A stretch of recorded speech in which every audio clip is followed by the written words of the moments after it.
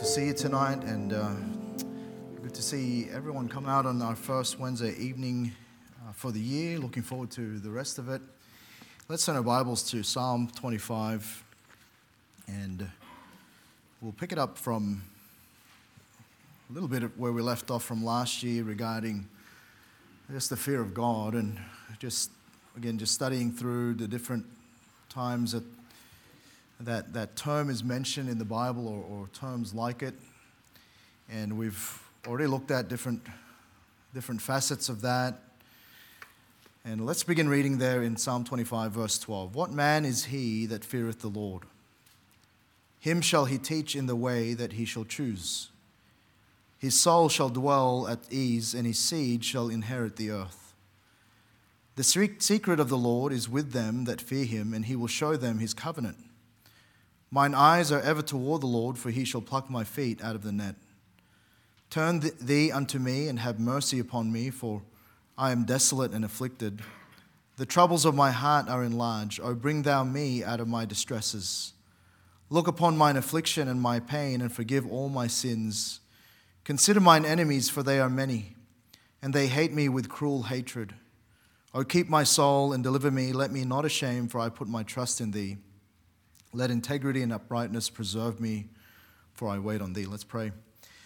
Father, thank you again for the opportunity that we have to gather tonight, and thankful, dear Lord, that we have your word to instruct us, and Lord, just uncover, Lord, just how we ought to view life, and even at times, Lord God, how we ought to approach life. And we're thankful, dear Lord, that your word is perfect, and Lord, we can trust upon it even tonight. Thankful for everyone here, Lord, who has made the effort, dear Lord, to come and be part of our evening in prayer to you.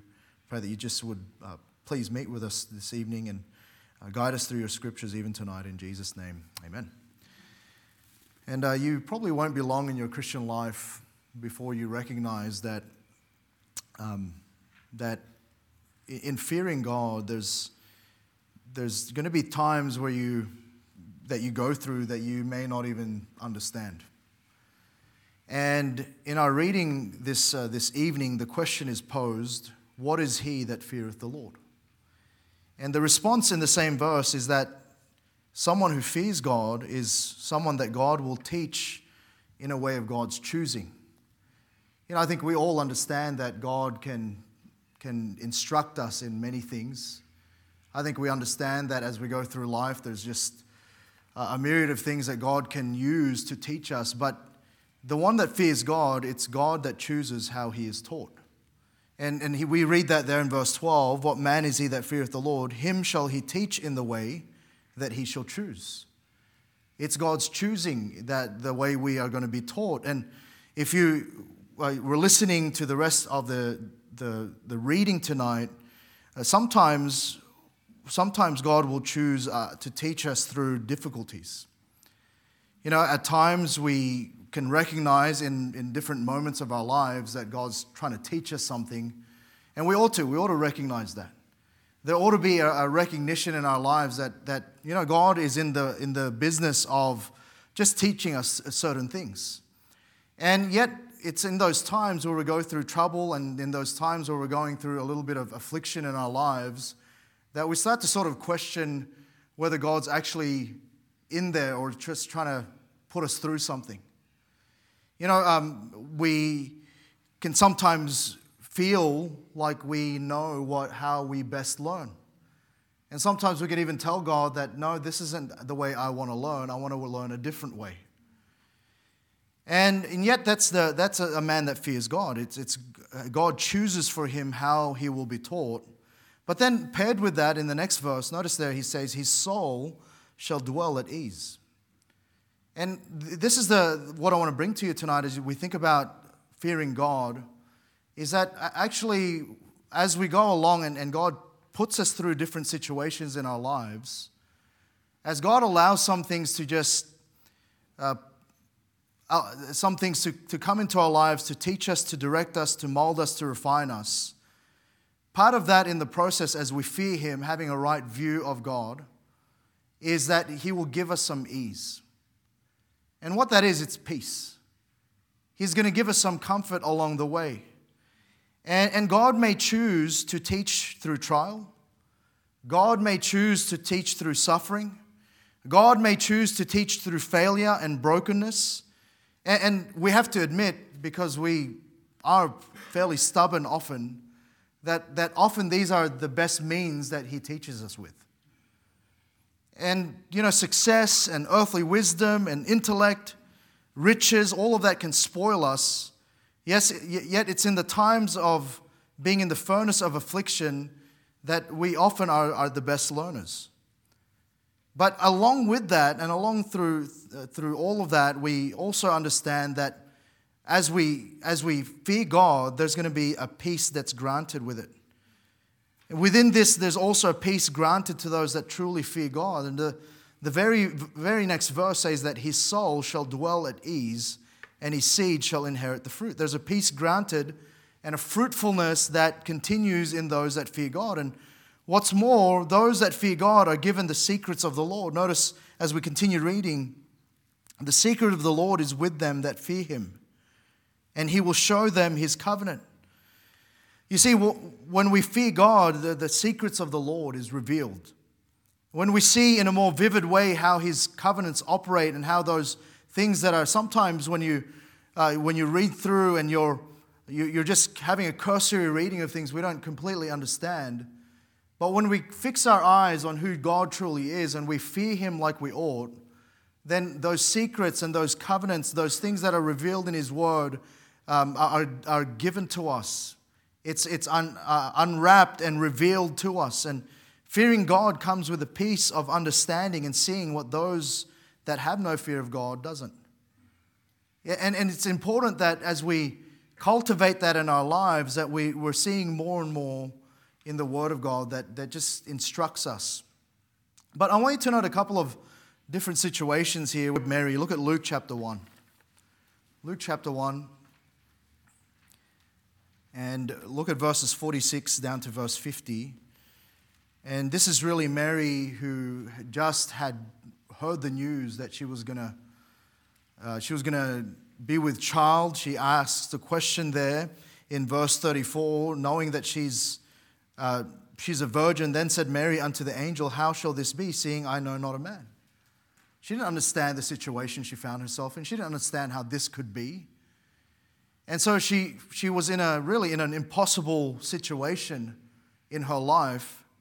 And yet notice what she sings really in verse 46. And Mary said, My soul doth magnify the Lord, and my spirit hath rejoiced in God my Saviour. For He hath regarded the low estate of His handmaiden. For, behold, from henceforth all generations shall call me blessed. For He that is mighty hath done to me great things, and holy is His name. And His mercies on them that fear Him from generation to generation. And notice again in that verse, and His mercies on them that fear Him. She had a comfort. She had an understanding that as she was going through this impossible happening in her life, that actually fearing God granted her that peace and comfort. And she had a greater perspective. I think sometimes we go through situations that just seem so impossible to navigate. We go through it and we figure every which way we go, it just seems like there's some detrimental things that could happen. We go down a path and we figure out that maybe going down this path may not be the best way. And we're constantly trying to navigate, and sometimes there's the sense of an impossibility here. But someone who fears God is given mercy, comfort, and grace during those times. Someone who fears God has a greater understanding of things. And Mary, in singing this song of praise, even in the midst of her impossible happening, recognized the great mercy that actually God was giving her. And I think we're all amazed by the impossible. This can at times turn into being overwhelmed by the impossible, because that's often paired with the unexplainable. Can't explain things. And yet within that, if we fear God, if we have the right estimation of God in our lives, there's going to be a granted peace. And what Mary did, she rejoiced despite not understanding everything. I think as human beings, we want to understand everything. when something's before us, we want to know everything. We want to know every detail so that we can plan for it, or we could sort of manage our way through it. But, life's not like that, is it? It's far from it. Sometimes you go through life and you think you have somewhat figured it out, but then suddenly a new thing happens. And you've just, I don't know. And yet in those times, if you have a fear of God, you're going to also have His peace with you.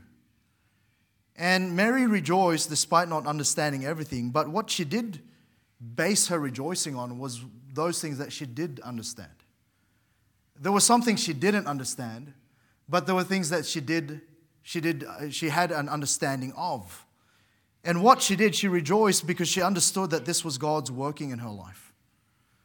In verse 34, she asked the question, we already read it, but how shall this be, seeing I know not a man? She had no understanding of it. Then, the angel answers a little bit. And again, if you read through that, you really can't quite grasp everything there. And yet, she can still rejoice. In verse 46, my soul doth magnify the Lord, and my spirit hath rejoiced in God my Savior. There's a rejoicing in who God is. And despite the fact that she had not a complete understanding of her situation, of this impossible happening, Mary still rejoiced based on what she did understand. She understood something about God. She understood that He was the God of the impossible. She understood that He was a God worthy to be praised. She understood that His name needed to be magnified. And so she focused on those things that she did understand about God. And Mary, in all of this, she was regarded really in her lowliness. And really that's the key, isn't it? Often when we go through impossible situations, we can respond with our own understanding. We can respond in our own intellect and try to figure things out. But more often is the case, what God is actually trying to get us to is really a recognition of our inability. A recognition that we are limited. A recognition that actually the best position to be in is just to be lowly before God. And that's where she was. She says that later on as she continues the song here, for He hath regarded the low estate of His handmaiden. For behold, from henceforth all generations shall call me blessed, for He that is mighty hath done to me great things, and holy is His name. Now, notice comparison there. She terms herself, for He hath regarded the low estate of His handmaiden. That's servanthood. That's lowliness. But then her recognition of who God is, for He that is mighty hath done it. And so often, in life, the tension between our lowliness and then our exaltation of God, it really is the difference between us navigating through life. When we're lowly, God then, He says that He resists the proud and giveth grace to the humble. And we ought to have a great lowliness before Him. And, what fearing God is really having a right estimation of Him. And it always results in a better understanding of our own reality. We see that in Mary's life. She's granted peace in the impossible happenings. But then notice here, and lastly this evening, look at Romans chapter 3. And we often use these verses regarding salvation in the Romans road. We often go to verses like Romans 3:10, Romans 3:23. We read that, and sometimes we're guilty of just sort of reading it without perhaps explaining the context. And the question's asked again in verse 1, what advantage then hath the Jew? So the discussion is going to be here about, what's so great about the Jews. And then later on there's going to be a comparison here about Jews and Gentiles. And the conclusion that the Word of God makes in verse 9, what then, are we better than they? No, in no wise. For we have before proved both Jews and Gentiles that they are all under sin. That's the context of verse 10. As it is written, there is none righteous, no, not one. So he's saying there that actually there is some advantages of being a Jew. From them came the oracles of God, all of that. But when it comes to it, Jew or Gentile, all are guilty. All are under sin. And he starts this discussion about just unrighteousness. There is none righteous, no, not one. There is none that understandeth, there is none that seeketh after God. So he's speaking about those, really all of humanity that is that is not righteous before God. They are all gone out of the way. They are together become unprofitable. There is none that doeth good, no, not one. And then notice that he begins to describe the unrighteous. Their throat is an open sepulchre. With their tongues they have used deceit. The poison of asps is under their lips, whose mouth is full of cursing and bitterness. Their feet are swift to shed blood. Destruction and misery are in their ways. And then notice verse 17, and the way of peace have they not known. And notice this, there is no fear of God before their eyes. So you read that descriptor of the unrighteous. That is the product of unrighteousness. And that is the product of unrighteousness in our lives. And the summary of all of that is because they had no fear of God. But notice there, the beginning, the really leading up to that, that verse in verse 17, the way of peace have they not known. And so what it is fearing God, it grants peace in contrast to the ways of the unrighteous. You know, you can't help but when you study through that whole thought of fearing God, often the case is that results in righteousness in someone's life. Fearing God and understanding His holiness then produces in us an observation of our unholiness. And then we get right before Him. There's a righteousness there. And here what they're saying, the Bible's saying, the unrighteous evidently, they don't know the way of peace. The unrighteous are characterized by a lack of peace and a lack of fear in God. And again, notice how those two things are linked. And what we know is this, we can only be righteous through Christ, right? We can't be righteous through our own means. We can't declare ourselves righteous. No, Christ declares us righteous. It's only through His righteousness that we have righteousness. And you know what another name for Christ is? He's the Prince of Peace. So righteousness in the first place brings us to peace. And we know that from a salvation point of view, what the Bible says in Ephesians 2:14, for He is our peace, who hath made both one and hath broken down the middle wall of partition between us. Whereas we were divided before from God because of our sin, He became our peace. He brought down where there was enmity, He brought down a friendship and a relationship between us and God. In John 14:27, peace I leave with you, my peace I give unto you. Not as the world giveth, give I unto you. Let not your heart be troubled, neither let it be afraid. And when we fear God like we should, then there's a production of peace in our lives and a peace that He can give us. 2 Thessalonians 3:16, now the Lord of peace Himself give you peace always by all means. The Lord be with you all. There's a lot of people who have great trouble in their lives within themselves. There's a great tumult there that happens, and the different perhaps situations of life have caused different things in their hearts. And sometimes we try to solve that by talking them through that. But often is the case that the best thing to do is just point them to the Prince of Peace. To just remind them, if they're a Christian, that they already have peace in Christ. And if they're not, to introduce them to the one who can give them peace. And what unrighteousness really comes from is when we have a deficient view of God.